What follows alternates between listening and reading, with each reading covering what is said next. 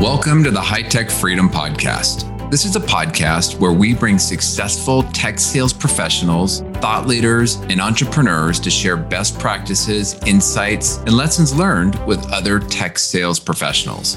As a sales professional, the more we learn, the more we earn. Once we earn it, how can we put those hard-earned commission dollars back to work to build additional income streams that will create the freedom we are all working to achieve? I'm your host, Chris Freeman. I'm a high-tech sales leader, real estate investor, and lifetime learner.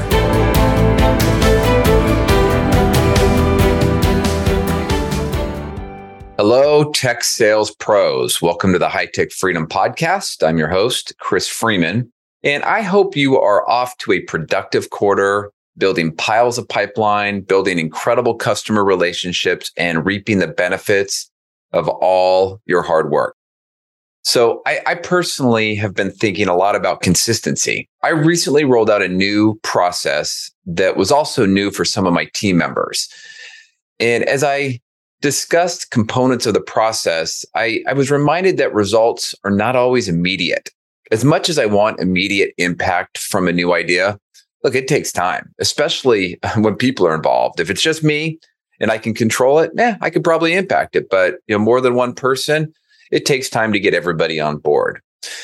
This is where consistency and your ability to execute consistently is your friend. So as a sales rep, how many times have you started maybe an outbound pipeline campaign with excitement and energy, only to have it peter out?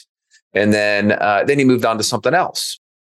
Whatever you decide to do, you get better at it over time. And this is where consistency comes into play. So over a year ago, I'll just give you a personal example. Over a year ago, I started journaling in the morning, and I really had 4 questions I was trying to answer in my journal. I'll just tell you what they are. It was number 1, what or who do I appreciate? Number 2, what challenge or idea do I need to work through?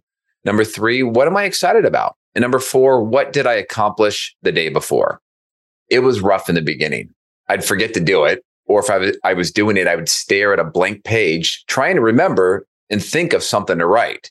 But I just stuck with it. And the quality and depth of my writing improved, which meant I was thinking more about the business, my life, the things that were important. I even got to the point to where I started to look forward to it.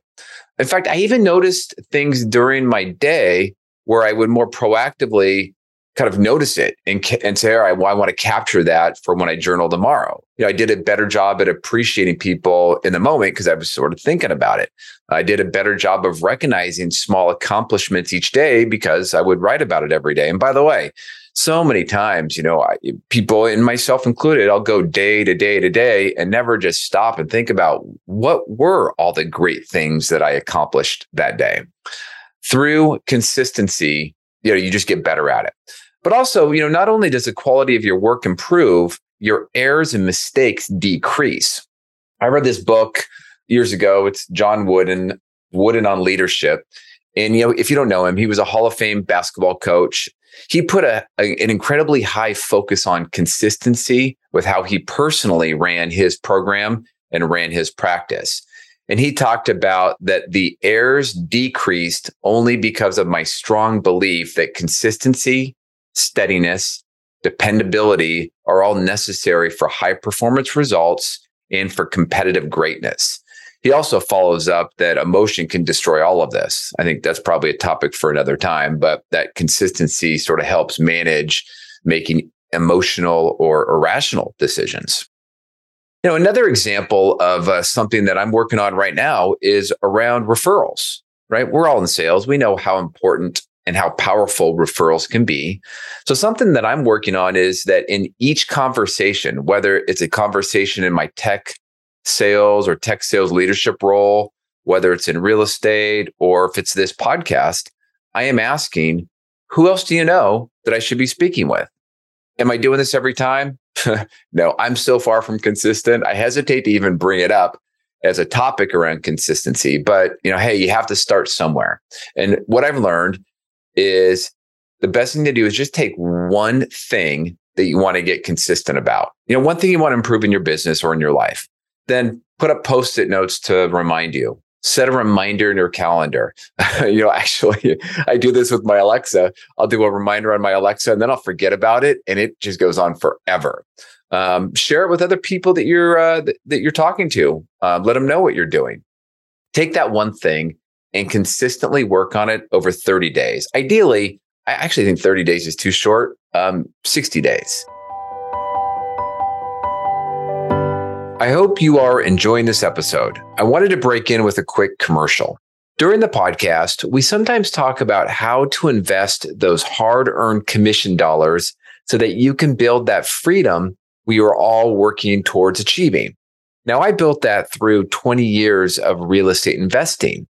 Now, recently, my team helped me put together a webinar on how top sales pros can create passive income and achieve financial freedom with hands-off real estate investing. Now, I'm still doing this. And as I continue to invest, I'm giving opportunity for others to learn and invest alongside of me. So if you want to learn more, go check out our webinar at hightechfreedom.com/webinar. That is hightechfreedom.com/webinar. We will also put the link in the show notes. Now back to the show. Like my focus on referrals, what I've noticed is I'm getting better with my questions, right? I can customize maybe the request or the ask by segment of my life or my business and maybe personalize it, adjust it a little bit. I'm more comfortable and confident about it. I think sometimes, I've been selling for a long time and I don't know why, but sometimes I would feel a little bit hesitant when asking for a referral. I'm definitely beyond that now. So look, I truly believe that consistency is foundational to success. I'll give you one more example. A recent health success have been my push-ups. So I am on year 2 of doing 30,000 push-ups for the year. And that roughly breaks down to about 100 push-ups a day, 6 days a week. I choose to do 120 per day, which then buys me a few extra days off, over time. Now, I've been exercising and working out for longer than I've been working, and nothing has benefited me more than the simple, consistent act of doing push-ups every day. Besides the tremendous physical and health benefits, my mind and my work ethic have improved. And what do I mean by that?